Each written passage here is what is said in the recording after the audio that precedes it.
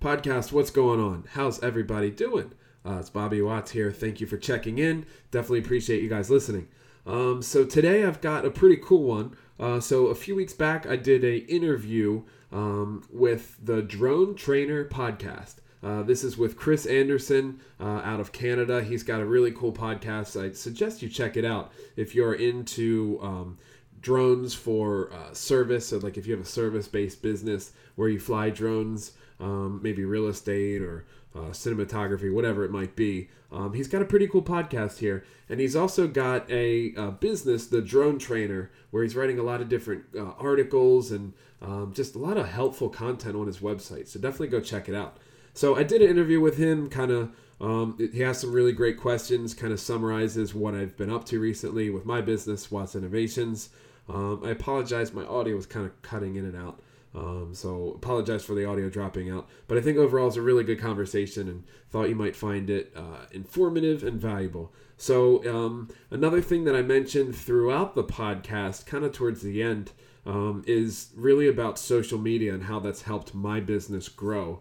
And I highly suggest you guys take a look at that part. I think that's been like the number one reason why my business right now is actually succeeding. I think it's the right business model, the right time, but really stepping up my social media game has very much helped with things. And I highly suggest, as I mentioned in the episode, take a look at this guy, Gary Vaynerchuk, Gary V on Twitter and such. He's just been phenomenal. Adapting some things that he's recommended has absolutely been pivotal in why my business is doing as well as it is right now. I'm just so thankful for it. So anyway, this is the episode here, an interview with Chris Anderson on the Drone Trainer podcast. So check it out. This is High Voltage with Bobby Watts.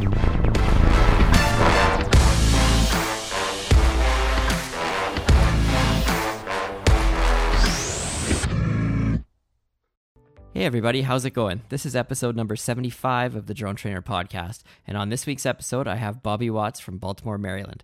Bobby, sorry. Baltimore, yeah. Anyway, Bobby is a drone pilot who also creates heavy lift drones for a variety of applications. This is a really cool episode as we talk about his drone building business, as well as what he's doing when he's flying, and some huge tips when it comes to marketing, especially when it comes to use of the Facebook Pixel and retargeting. So if you're interested in new ways to market your drone business, this one is definitely for you.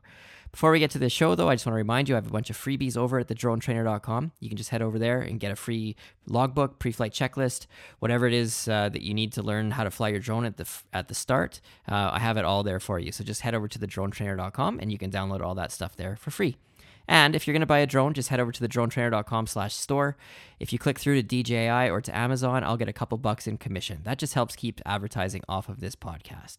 So I thank you in advance. If you're going to buy any kind of drone, just go and click through there first. It doesn't cost you anything extra at all. All right, now let's get to today's interview with Bobby Watts from Baltimore. Hey, Bobby, how's it going? I'm doing pretty well, Chris. How about yourself? I'm good, thanks. Thanks for coming on the show. Yeah, absolutely. Thank you for having me. I appreciate it. Yeah, no problem. Can you just introduce yourself for everybody? Yeah, for sure. My name is Bobby Watts, and I'm currently speaking to you from the Baltimore, Maryland area. Recently relocated from Orlando, Florida in the middle of the winter, which I do not recommend. Yeah, was that a bit of a shock to your system? Man, it's brutal. Like I grew up here. I grew up in the Baltimore area. And so my fiance and I were like, let's move back home. Let's move closer to family. And, you know, we've been in Florida for so long. Like, let's head back home and see how things go. And, man, it's cold up here. It is cold. What are winters like in Baltimore? Winters in Baltimore are about... Today's like a classic day, although we're out of winter. But it's like, you know, like 40 degrees... kind of raining, cloudy, windy, just not great, you know, just not great. And then the occasional snow. So, you know, all in all, they're not Orlando winters, that's for sure. Yeah, I'd say there's probably a big difference between the two. Yeah, no doubt. But it's been cool. It's been cool seeing our family more and everything. So it was a good switch for us to change things up. So I don't think I've spoken with anybody from Baltimore before, and I have to ask this question. Did you ever watch the show called The Wire? You know what? I haven't. Do you know what it's about? Yes, I do, and the city's pretty rough. Okay, I was going to ask There's if that's what it's like there. Well, I mean, it's like any city. Like there's areas where it's really nice and it's just super nice. Just like night, lots of nice apartments and buildings and restaurants and things to do. But then there's certain parts of the city where you don't want to go there at night. You don't want to make a wrong turn. But I would say the same is probably of like a Chicago or New York or any big city like that. So Right. yeah. But I'm in the suburbs. I'm in suburbia, so we're good. We're fine. Yeah, that's my only exposure to Baltimore. I know the Orioles, but I don't know what the actual city looks like other than what I've seen in that show. So okay, well, it it paints one picture. That's for sure. Yeah, and that's definitely what they were going for with the production on that one. I think so. But no, we're good. We're good out here in the county. Ah, cool, very nice. So, what are you doing with drones? Well, that's a good question.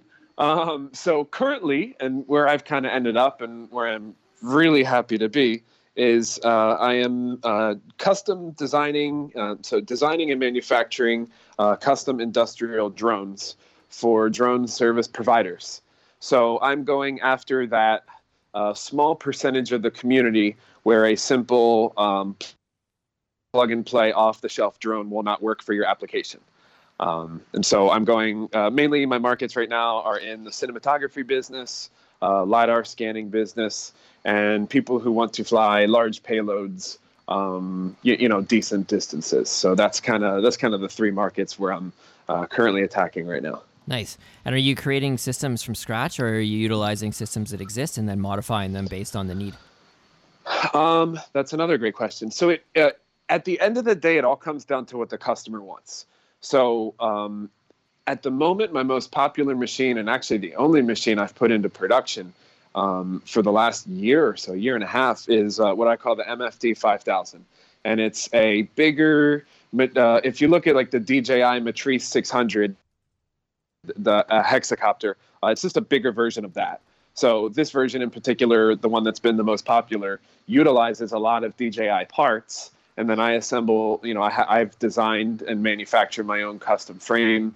And then it doesn't stop there. That's kind of where it just begins. So that's the aircraft. But then we go forward and offer full customization, like custom FPV cameras, custom integrated battery connectors. If people want whatever it is, so like HDMI converters, so we can spit out a live image from a movie camera, we can do that. Custom landing gear, retracts, batteries, battery cases, charge cases. So I'm trying to just offer the entire solution to a customer so that when they get a drone, they don't need to have their drone techs or whoever it is, modify it and add cameras and gizmos and stuff. They just get a drone that is to their spec exactly how they want it, so they can hit the job site literally the next day. Well, that sounds awesome. So how long have you been working with drones in total? Like, when did you start? So with drones, I've been working with drones since probably, I just have to say, so I started RC when I was 15. I'm 30 now, so half my life, and I started with RC helicopters. And where the RC helicopters the RC helicopters led into the drones, in my opinion. So I've been working with drones, I guess you could say, for 15 years. But multi-rotors, I think my first multi-rotor I designed and flew was probably around 2010 or so. So about 9 years. Wow, that's you are probably the most dinosaurish person I've spoken to on here so far. Then, like I was in 2014, and people hear that and they're like, "What?" But then now I hear you say 2010, and I'm like, "What?" Yeah, we were. I mean, and it's funny. So I come from the background of 3D, so aerobatic RC helicopters. So if your listeners aren't aware, just go to YouTube and type in aerobatic RC helicopter or 3D heli and check them out, because it's probably the coolest aspect of any RC ever. I mean, I'm biased, but so the helicopters, they can go upside down, they can go sideways. We can go 130 miles an hour and stop on a dime. I mean, these things are seriously overpowered, and just like the technology in them is just really incredible. And then where the drone started, I believe, was the transition away from RC helicopters, but they took all of the way in which the helicopter flight controllers acted, and how you give inputs into them. So if you're wondering, whenever you go to set up a RC helicopter or a drone, for example, you see like mode 1, mode 2 for some of your radio inputs. That all comes from the RC helicopter and RC airplane technology that was created, decades ago. So it's really interesting to see how the helicopters morphed into the drones now, and it's been helpful for me to have that background in RC helis to see where everything came from and where things are going. Yeah, for sure. And I like that you referenced the acrobatic helicopter side of things. And I've seen some of those videos and they're amazing. Like, it looks like such a blast if you get the, your hands and the skills, down to the level where you can fly those things like that. Like, it just looks like so much fun. And I had a funny story from a couple of years ago. I had someone apply for on my commercial drone operation. And he said, experienced operator, RC background, helicopters, this, that, blah, blah, blah, into drones now. And so I said, okay, send me some samples of your footage just so I can see, what you're like before we meet up and go from there. And he sent me this video of like an acro helicopter operation, and he was just hammering that thing around. And I was like, okay, cool. But like, what can you do with the drone? Like, this it's different, right? I want to see, can you fly smoothly and do that kind of stuff? Because what you showed me is none of that, right? Like, it's very cool, but it's not relevant to, shooting some footage for, real estate or whatever it's going to be, right? Yeah, it's different, and it's two different disciplines. So from my side, I come from the background of, I have kind of a weird background. So I come from one background of designing, and as a kid, I was always building erector sets and things, and I have a mechanical engineering degree, so I have the design side. But then on the personal side, I have I was a sponsored pilot for RC helicopter companies for many years, probably 10 years or so, doing competitions and doing exactly as you described. So, we would fly the helis in a freestyle fashion, or we would fly them to music or whatever it was. And so what I learned through the competition was how to be precise, how to fly symmetrically. So, if we're doing a circle maneuver of some sort and you've got wind blowing from the left at 10 miles an hour, the judges don't care how much the wind's blowing, but your circle better be exactly centered about the middle of the flight line. So I've taken that and that discipline and that knowledge that I had in training for RC helicopter competitions, and now carrying that where if I go fly for a movie director or something, and then he says, okay, hold this motorcycle right in the middle of the shot, then I have some sort of, background to saying like, okay, like I understand center, I understand symmetry, and then I understand how to move the aircraft about space in order to pull off a shot like that. So it's just funny how the everything kind of adds up to really help out, Yeah, when you relate it that way, you can see how the transition from one to the other would make sense, and based on your background and your knowledge and how to handle wind and how to set angles and things like that, it all makes sense. So it's definitely an advantageous background that you have.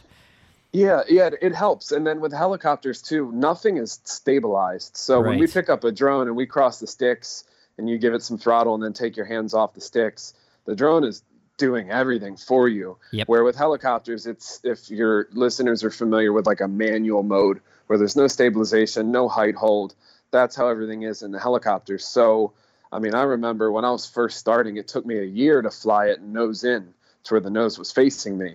And then I landed nose in, which was a huge accomplishment. I mean, man, I was jumping up and down after I did that. So to start from there to the point where now you just cross the sticks, throw some throttle, take your hands off with a 20 mile an hour wind, and the drone just sits there, it really spoils you. So it helps to be able to go back. And now even when I fly my helis for fun, all that orientation and the strange ways of looking at it really helps for when I'm test flying a drone with a $200,000 LiDAR sensor on it and the GPS goes out for, whatever reason, you're near trees or something, and you're now stuck in a strange orientation with your drone. It doesn't scare me. So it, like I said, I think it all builds on top of each other. And I think that, like pilots, especially who are learning, I would just say like as much stick time as you can get is absolutely like the best thing you can do for yourself and for your business. Yeah, for sure. And you raised a good point there too, saying that, when you're flying in GPS mode, things will be nice and stable and you can let go of the sticks and it'll hang out. But there are those times where the GPS will drop and you have to fly it yourself. So yeah, I like to suggest, and I teach everybody to fly in attitude mode, and I make sure that everybody gets used to that just so they can, watch how the drone drifts with the wind and how to counter that and how to try and hold it steady in that case. Because if you practice like that and then it happens in the real world with that LiDAR sensor that you just mentioned, you're not going to freak out right away, right? You're going to be like, I've seen this before. Yeah, the risk absolutely. is a little higher right now because I've got a very expensive payload on here, but I know what to do. I can fly it in this circumstance, right? Sure. I completely agree. And another thing I really try to push too is try to fly, try to get as much practice. Like what I've seen out of drone operators is that I don't see much practice going on. Where when I came from with the helicopters, I mean, it was like a sport. I remember waking up early in the summer and going out to the field and flying like 5 or 6 flights, whatever, 7 minutes long each or something, flying good bit, getting a good amount of stick time in the morning, coming home, resting, and then going back out in the afternoon once the heat kind of eased off a bit and getting a lot more stick time in. And as I'm practicing, people the guys from the field would be out just hanging out, talking to me, asking me questions, and I'd be answering stupid questions while I'm trying to practice my precise maneuvers and hold down choreography. Well, it's the same thing if you look at it where, let's say if you're doing real estate or cinematography of some sort, it's not like you're just flying in your nice little quiet bubble. You've got directors yelling, and you've got director of photography talking to your gimbal operator how to adjust the picture. And I mean, there's so much going on and so much commotion that you have to be able to interpret and understand everything that's going on, and in order to pull off the shot that they're looking for, or the shot that you really need to pull off a successful job. So there's a lot going on, and it takes a little bit of the left brain and right brain working together. Yeah, for sure. Are you flying any commercially available drones or just your own systems now?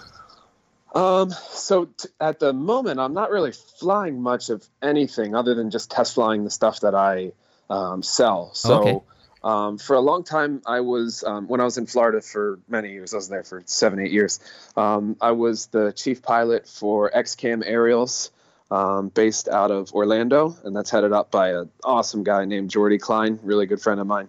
And so with him, we did a bunch of feature films, and we would shoot for some really, really cool companies and commercials and everything. And when I was shooting with him, we used everything from like the Inspire 2 from DJI, and then we would use like the FreeFly Alta 8. And then most recently, I designed the first MFD 5000 for him, and we're carrying everything from like a DJI Ronin 2 to a FreeFly Movi Pro gimbal, flying the high-end cinema cameras. And so, yeah, that's kind of what I'm dealing with. And then I've also got like a Mavic Pro 2 that I just goof off with. So yeah, mainly a lot of DJI stuff. I'm a big fan. I think they make excellent stuff. They make great equipment. Yeah, they do. And you mentioned earlier that you're using a lot of their components in your built system. So are you using like their flight controllers and that kind of thing? Yes. Okay. Yes. And well, at the end of the day, it goes back to whatever the customer wants, whatever the client wants. So most 99% of my clients right now can get by with a DJI A3 flight controller. And personally, I just think it's the best out there, and the best in from a global perspective. It's the easiest to set up. It's the easiest and most reliable that I've found. We've done dozens of these things without a single problem. When my clients get it on set, or when my clients get it and they're out in the field learning how to use the system, most of them are very comfortable because it uses the DJI Go app. And it's very similar to their Phantom or their Mavic or their Inspire. So for multiple reasons, I do like the A3. I do get a lot of requests from especially government-affiliated businesses and such, or government-affiliated people and teams looking for Pixhawk integrations. And I'm testing some different carrier boards and platforms and such for Pixhawk. But I just find that for the end user, the Pixhawk is very, very customizable and it almost has too many options that unless they're specifically trained on how to use the Pixhawk, most of the end users just struggle with it. It's very powerful. So yeah, mostly as of right now, we're just using a lot of DJI stuff, but always testing out new things. Oh, very cool. Do you find that they are asking for something other than DJI for like the China concern and that kind of, it seems to be that constant churn of people saying like you might be giving up a little more information than you want to or whatever. Do you find that it's for those reasons they're asking for an alternative? Yeah. Yep. That's it. So the U.S. government, I think this was last summer or 2 years ago, maybe about a year and a half ago now, I think, they put in some sort of stipulation or clause saying that they cannot, government agent, if you're using a drone for a government agency, cannot use any DJI components. And that's kind of all I was told. Some of my clients can't even use like a DJI motor. So that's fine. So I've identified some other motors and such that, like I said, we're always testing and playing with when that right client comes that they can't use DJI components. So I can understand it because they can track you, they can lock you out remotely. I think that their concern is that if something big were to ever happen or some sort of global event were to happen, then I think that they're just concerned about our whole fleet of drones just being grounded with the push of a button. So I can totally understand it. Mm-hmm. Do you think that a lot of the concerns are valid in the spying side of things, I guess? Like, do you think it's something that's actually going on, or is it there's potential for it, so there's a concern, or is it just a bunch of speculation? Yeah, that's a good question. I guess if you are a DJ, I mean, you would have to look at like what DJI can see on their side.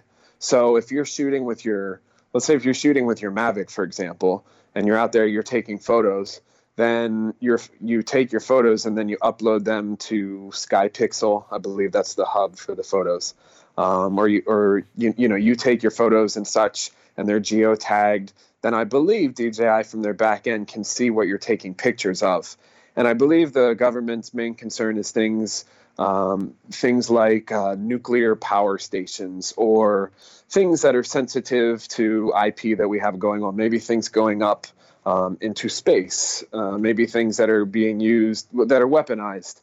So I think that their concern is, number one, them seeing our IP and seeing things that we're working on that we perhaps don't want them to see. And then number two, as I mentioned, they just don't want us to get locked out and lose whatever might have, I'm not saying a war or anything, but, we would be shut down with the push of a button because they can remotely lock you out based on your identification number. So that's very possible. I think that that's probably the main threat. That's the main problem right now. Yeah, I didn't think of that side of it, like the lockout side. So that totally makes sense. And yeah, I guess it's, there's the potential. It's a threat. Will it happen? Hope not. But yeah, I guess you raised some good points with it. Yeah, I agree. Now, I'm lucky because most of my clients are coming from the side of cinematography or LiDAR scan. Like I said, cinematography and infrastructure scanning and photogrammetry, things of that nature. And the only problem those guys really run into is that they are, all these guys are 107 certified. They carry insurance. They've got permission to fly, even if they're within 2 miles of an airport. Let's just say most of the time they call the tower, talk with the tower. They're good. They get a COA from the FAA. They're all set. But then they show up and then they're locked out with the DJI Go app, like DJI locks them out. So then they have to submit and go through the process through the app or through AirMap or Kitty Hawk or whatever else it is. And so it's just an extra level of complexity that these professional service operators have to deal with. Like, even though they're all set and all the regulations, everything's good, they still have to worry about them getting locked out if they're too close to a no-fly zone.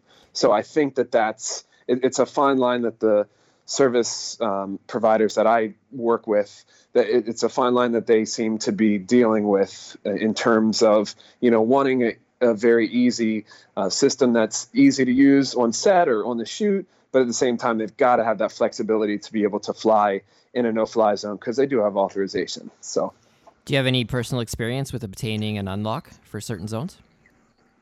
I have, and it depends. It depends on the drone and what era we did this, because our first few shoots that we did, when we were using like a NASA 2 or a Wukong, like there was nothing. And then a few years ago, there were some unlock zones. We would be filming like the Skyway Bridge in Tampa or something, or St. Pete. And that was pretty close to the airport. And so you just have to click on the app and then say, you agree that you certify you have the authorization to fly there. But I haven't been out in the field shooting all that much recently in the last 6 months to a year, because I've just been cranking on my building business. But I'm pretty sure that right now that where it's heading is a lot better, where I think you can get almost instant access, which is really good. And I think as soon as they begin tying it to the LAANC, LAANC, the low altitude, the instant COA that they're providing on the FAA's behalf, I think as soon as they tie that into them unlocking your DJI flight controller, I think that's when the Synergy makes it so much easier from an operator side. Yeah, I've done some of those easy tapped unlocks, and then also I've had a couple other more complicated ones where I had to send in paperwork to prove that the airport said I was good to go and stuff like that there. And I found the turnaround was fairly quick. Like it was kind of like an overnight thing just based on the time zone difference. But yeah, if you're standing there and then you realize you can't fly, like you might be stuck. You might not be able to go. But it's if you prepare and you know where you're going to be flying and you're aware of what, like DJI, they publish their maps right online, so you can see where the no-fly zones are. So you can prepare in advance to see, like, am I good to go here or not, right? So I'll put a link to that as well in the show notes if people aren't sure what that unlock page looks like with the maps on it. I'll make sure to add that in. Yeah, I think that's a great point. The other thing I would throw out there too to any service professional is, and it's come through for us many times, and this was probably 3 years ago, before everything was really kind of ironed out, we would just carry like aluminum duct tape in our bag, and you just simply tape over where the GPS is, and you fly in complete, non-GPS attitude mode.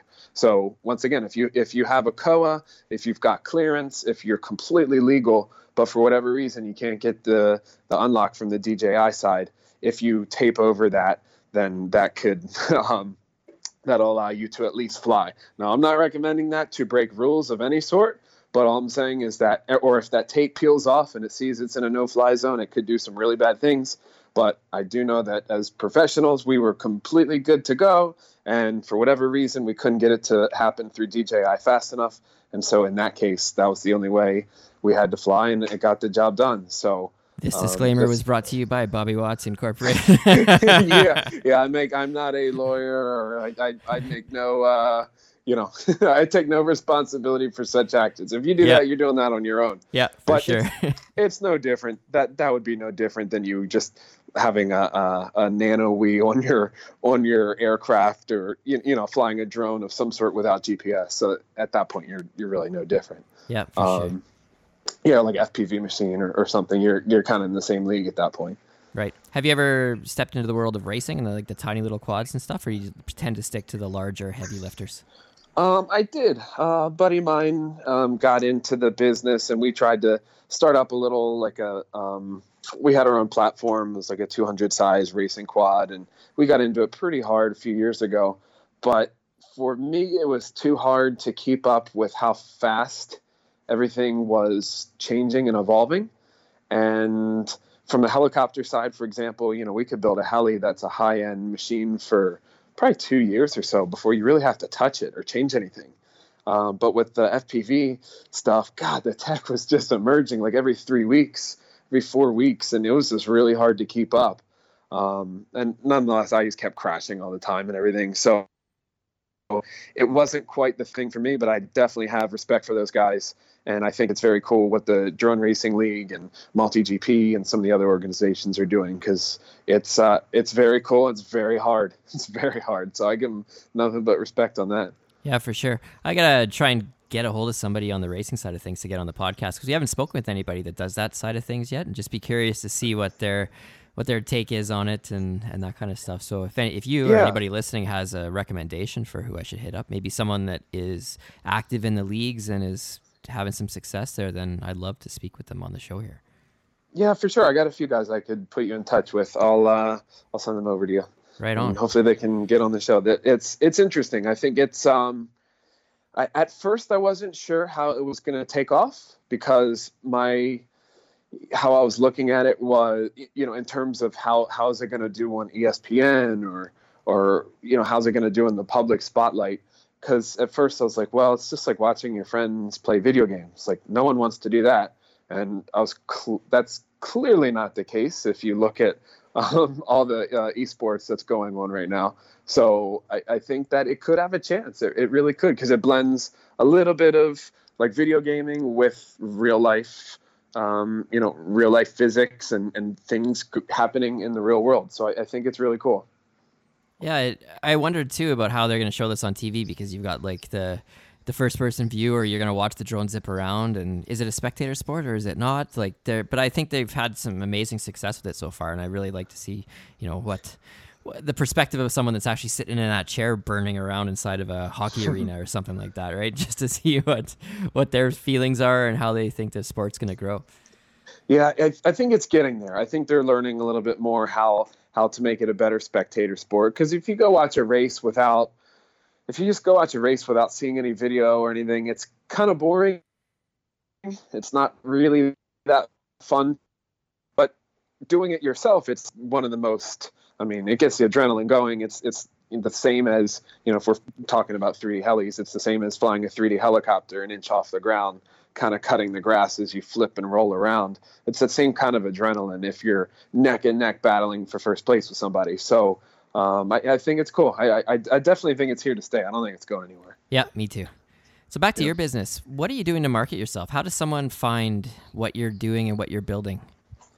So I am 100%, I guess I'm evenly split between word of mouth and social media. So I have very much been using especially LinkedIn and Instagram to promote my business and target customers and retarget them and run a lot of content and just kind of document what I'm doing, and hopefully they can find me that way. So it's and I'm fortunate enough now to where I've got some of these drones out there, and a lot more people are starting to see them on sets and see them out in the field doing good work. So now the word of mouth business is kind of coming back. But in the beginning, it was absolutely nothing but social media. Is it like the Shelbys, where someone will recognize your autograph on the landing gear and be like, "That's a Bobby Watts"? No, I don't think so. No, it's just they see the machine and be like, "Oh wow, that's new. What's that?" Yeah. And then the customer will tell them, and then they come back and hit me up, and it's cool because I've been getting some comments kind of coming back from third or fourth degree people that relationships that maybe I haven't spoken with this person, but they called a friend and asked around. So it's really cool. I even had a customer the other day wanting to vet out my machine and see if it was the right fit for him. And so I thought what he did was brilliant. He just went on my Instagram and he saw all the companies that I've done work for, and he just started cold calling them. And he started cold calling the company saying, "Hey, I saw you bought one of those MFD 5000 drones. How is it? How do you guys like it?" And well, I guess they put in a good words because now I'm building him one. So that's a great tactic that they've employed there. And I've used that in the past too, where I've had a recent example. There was a drone network that wanted me to sign on with them, and they promised that they would be publicizing me and get me jobs and all kinds of marketing and this and that and this and that. So I was like, oh, cool. So I looked at their website and I saw this whole giant pile of clients, and I thought, well, I'm going to ask the people that are already on there how this is going. And I contacted them, and most of them didn't even get back to me. The ones that did get back to me say, actually, we got a free listing and they're not really doing anything for us, kind of thing. And I'm like, well, then no, I'm not paying for this, right? So it's a smart move by what that person did to test, see what people thought of your equipment too, right? Like you can talk all day long about how awesome it is, right? But that testimonial you get from a client, that's gold. That's awesome. Yeah, I couldn't agree more. I couldn't agree more. So, and I'm trying to take care of my customers as best as I can, because I have that decade of experience or 15 years, I guess we could say, of being out in the field and flying things. So I just know that I can run a finite element analysis all day long in my CAD software, and I can tell you that something's strong enough.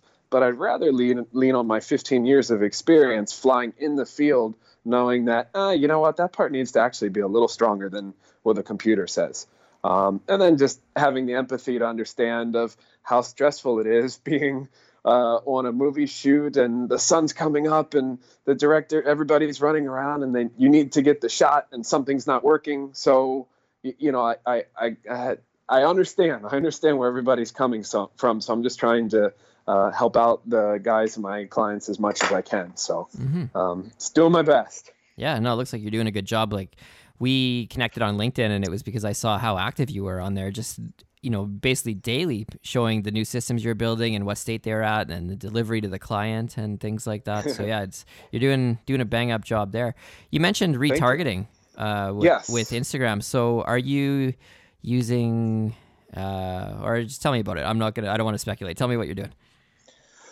Okay. So, I guess, so this goes into like a internet marketing, sort of deal. And I guess the first thing I absolutely have to throw out there is for anybody who's looking to make their business grow more, the single biggest thing that helped me was watching a online personality, and this guy kills it online. His name's Gary Vaynerchuk.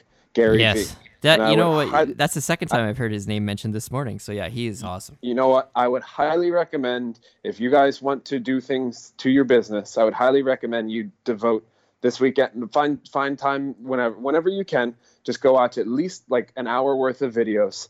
And if you find it the least bit intriguing, just dive in, because listening to his content has significantly helped my business. Like, I can't even begin to speak how much. So if we go back to, for example, like we met because you saw me posting on LinkedIn a lot. And so he has this whole thesis of just document, don't create. So I used to just do all these really cool, fancy videos and do maybe like 2 or 3 a year, 3 or 4 a year. And they'd be really nice, edited, and they would fade in from black and have all this perfect music. Well, that's cool, but the internet has evolved to the point now where I think people just want to see constant content every single day. So the hard part is coming up with the creative. What do I post? What do? I take all these drone images, but what do I do with them? I've got so much cool things, but I don't really know how to put it into a video and everything. So the general thesis that he discusses is, instead of creating this crazy video with all this music and everything, just document what you're doing. And then you, as the person, are the creative individual. You are the variable. And so it's going to be coming from your point of view, which makes it creative and different from anybody else's. So that's all I'm trying to do. So if you saw me posting every day, it might have been one day I was soldering a battery connector. The next day I was visiting a machine shop to pick up parts, or, hey, my clients just shot this movie, or they're doing this. So it's just literally just, hey, here's what I did today. And as soon as I adopted that, it's like, holy cow, like that really changed things for me. Yeah, it's a huge part of it, because like you mentioned, you can see all the creative side of things, but people are interested in what goes on in the background, right? They want to know who you are and what you're doing, right? So I think so. It's appealing. Yeah, I think so. And then if you can just provide people value, so whether it's make them laugh or teach them something, I think that works. Like in the helicopter side, my good friend Bert Kammerer and I had a online video series called Smack Talk, and we started that in 2010 with the RC helicopters. And we would just charge like per video. It would be like $3 for an hour-long video, and we would teach everything from how to set up your helicopter to how to do different maneuvers. We'd follow, we would go to Australia for an event and kind of vlog the whole time and everything.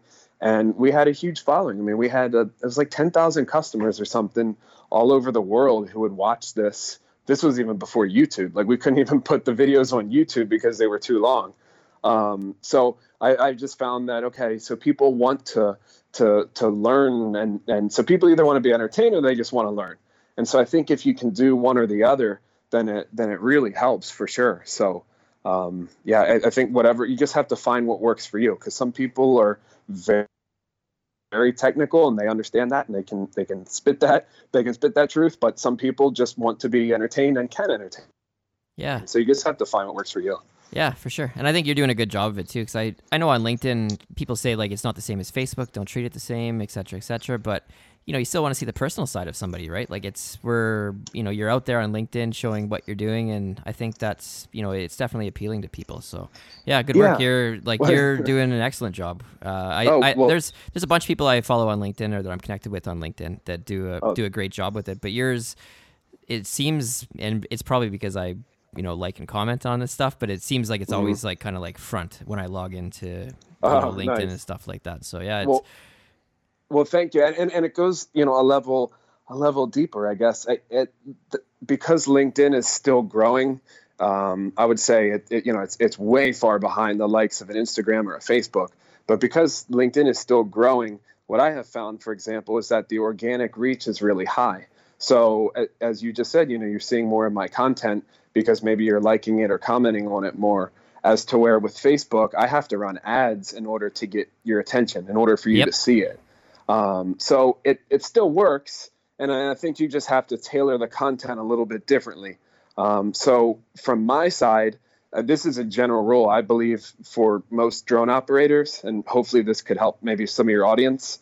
I believe the cinematography, picturesque, beautiful drone stuff lives on Instagram, and the business, scanning, LiDAR scanning, infrastructure, drones providing a service for a business completely lives on LinkedIn, and Facebook exists a little bit of both.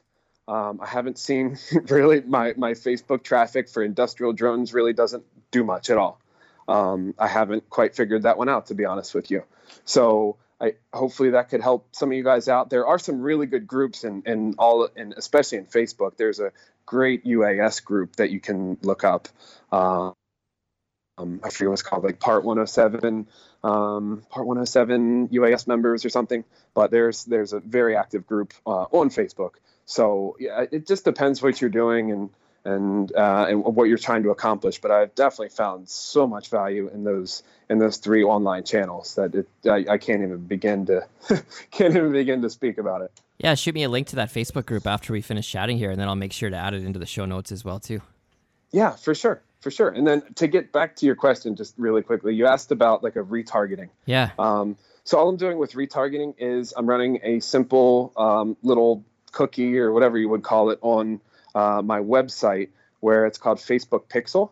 So basically what happens is if you come to my website for whatever reason, then that Facebook Pixel will track that and say, oh, you are a Facebook user and you went to his website. So then what happens is if I want to run an advertisement to you, I can run an advertisement on Facebook to anybody who's ever gone to my website. So that means is, for example, if you are on LinkedIn and then you see something that I posted on my website and then you click on it, then you've seen my website. And then 2 months from now, I decide to run an ad to anybody who's ever seen my website and gone to that exact link that I wanted you to.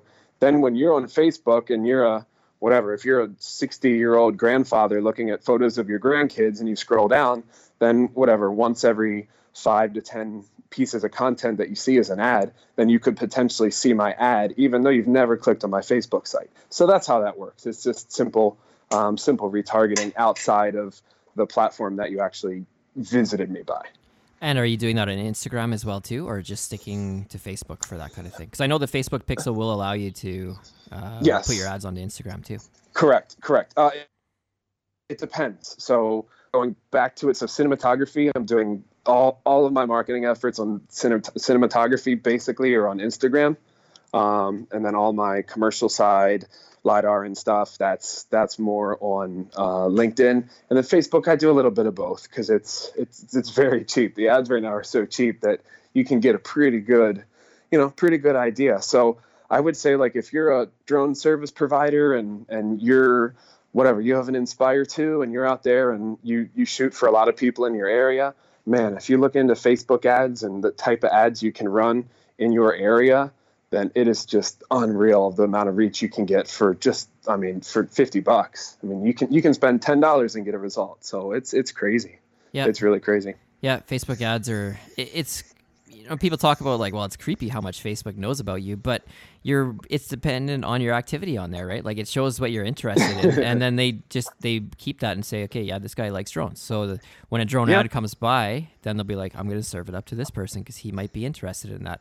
And I think it's a good thing because I'd rather see an ad about something to do with drones than something to do with dog food because I don't have a dog, so I don't need that, right? So I think I like the targeting. It's good. It keeps things relevant. Yeah, it does. It does. And then if you're on the opposite side to where you're advertising to people, I mean, it's great. I mean, right now you can run an ad, like literally, you can run an ad to somebody who is interested in you can run an ad to the wife of a guy having his birthday next week who is interested in drones, who was in the top 10% zip code for income earning per year. So meaning like you can run an ad to a wealthy wife who wants to find a present for her husband next week because it's her birthday, because it's his birthday and he's interested in drones. Like, come on. Like what other platforms to target somebody that specifically for cheap? Like I said, you can run an ad for $5, $10, or $10,000 if you want. I mean, it is just so incredible. Yeah, it's that crazy. Billboard on the side of the highway or that commercial spot on TV is not going to get you that specific, right? No, and no one's looking at those either because during commercials they're looking at their phone, or while you're driving, the passenger's looking at his phone. So I think it's just where all the attention is. So, and drones lend themselves very nicely to these social platforms because taking a photo of the drone flying is very cool, but then the actual image that the drone takes is also very cool. So that does work very well on any social platform. I mean, even YouTube, we didn't mention that, but YouTube is huge for everything drone. So I think there's definitely a lot. There's a lot that these social platforms can do to help someone who's a professional drone service provider. Yep. And what do you think? Should people attack all of those channels, or should they concentrate and get really good at one or two of them? Good question. So I think that it behooves of you to, I think it's wise to have your hands spread out in a little bit of all of them. Because, for example, in Facebook, when I started posting a lot about my RC helicopter dealings and world back in 2010 or so, 2011, 12, when I started posting a lot about that, my organic reach was through the roof. As to where now, in order to reach anybody like that, the post has to really do well or have to run an ad. So now my business is at the mercy of Facebook's algorithm that they just decide to change overnight. As to where, for example, with a LinkedIn, I'm reaching all these people organically without running an ad or anything. So it depends. I don't like being at the mercy of a certain platform based on whatever algorithms they're running that day or that year. So personally, I just try to do everything, and I just try to just tailor my content a little bit towards how people are acting on that platform. And I just know at the end of the day, I'm still not making anywhere near enough content that I should be. But I'm certainly trying. Yeah, you made a good point there about tailoring the content to that platform. Because if you just put the same thing on every platform, I don't think you're going to get the traction with it, right? Like one thing might stick on, platform A, or say like it's a good thing for Instagram, but it's not going to be a good thing for LinkedIn. So if you put the same thing on both, it's going to be make your image good on Instagram, and it's going to make you look not as good on LinkedIn, right? So tailor it to the audiences there, and tailor it to the the size of media and the type of media and that kind of stuff. I think that goes a long way.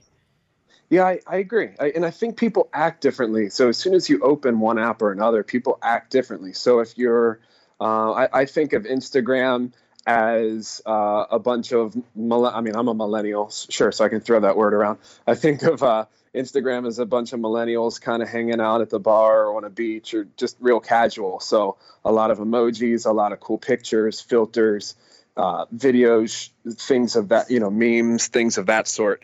As to where if you look at LinkedIn, for example, I think of you're at the office, you know, you got your shirt and tie on, and this is how you're going to talk. You're not using as much slang and everything, but you're still yourself. So you still have to act yourself, but you just tailor the content a little bit more.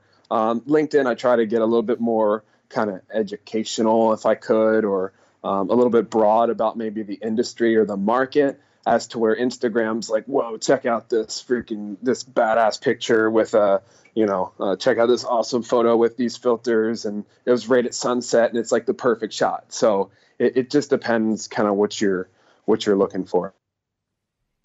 Yep, all great points. And that was we talked about a variety of topics, Bobby, but that was a great chat that we just had about, building drones and marketing and who you're working with and stuff. Like that's awesome stuff. So where can people find you online if they want to check out what you're doing?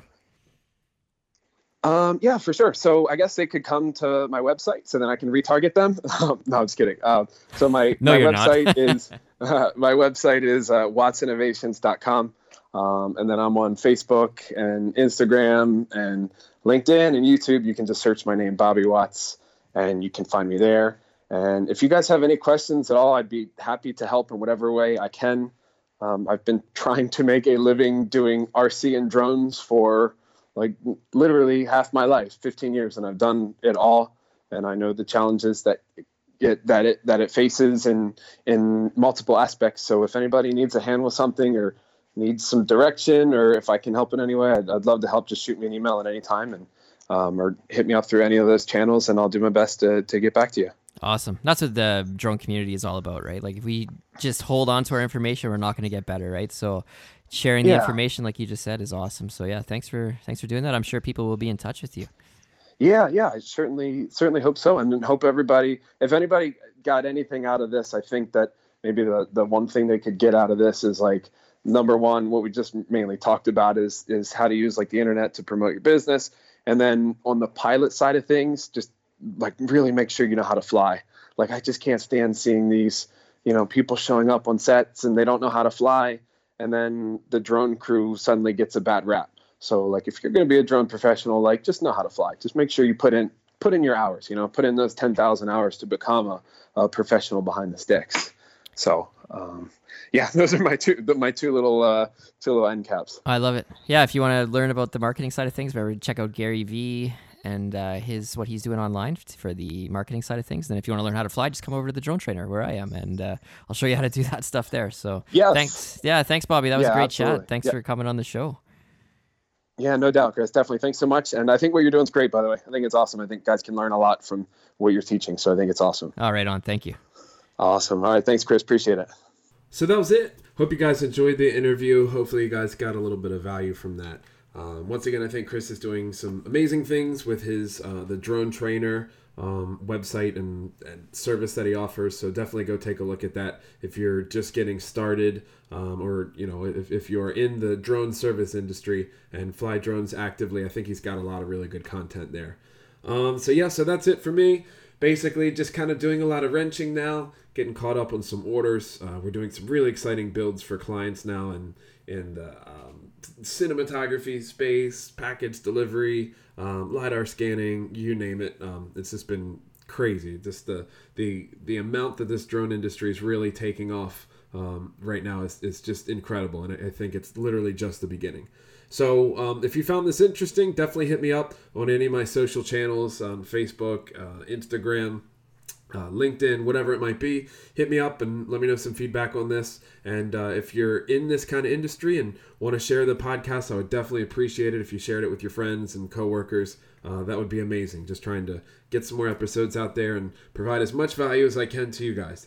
So once again, thank you guys for listening. This has been High Voltage with Bobby Watts, and I will chat with you guys next time. See ya!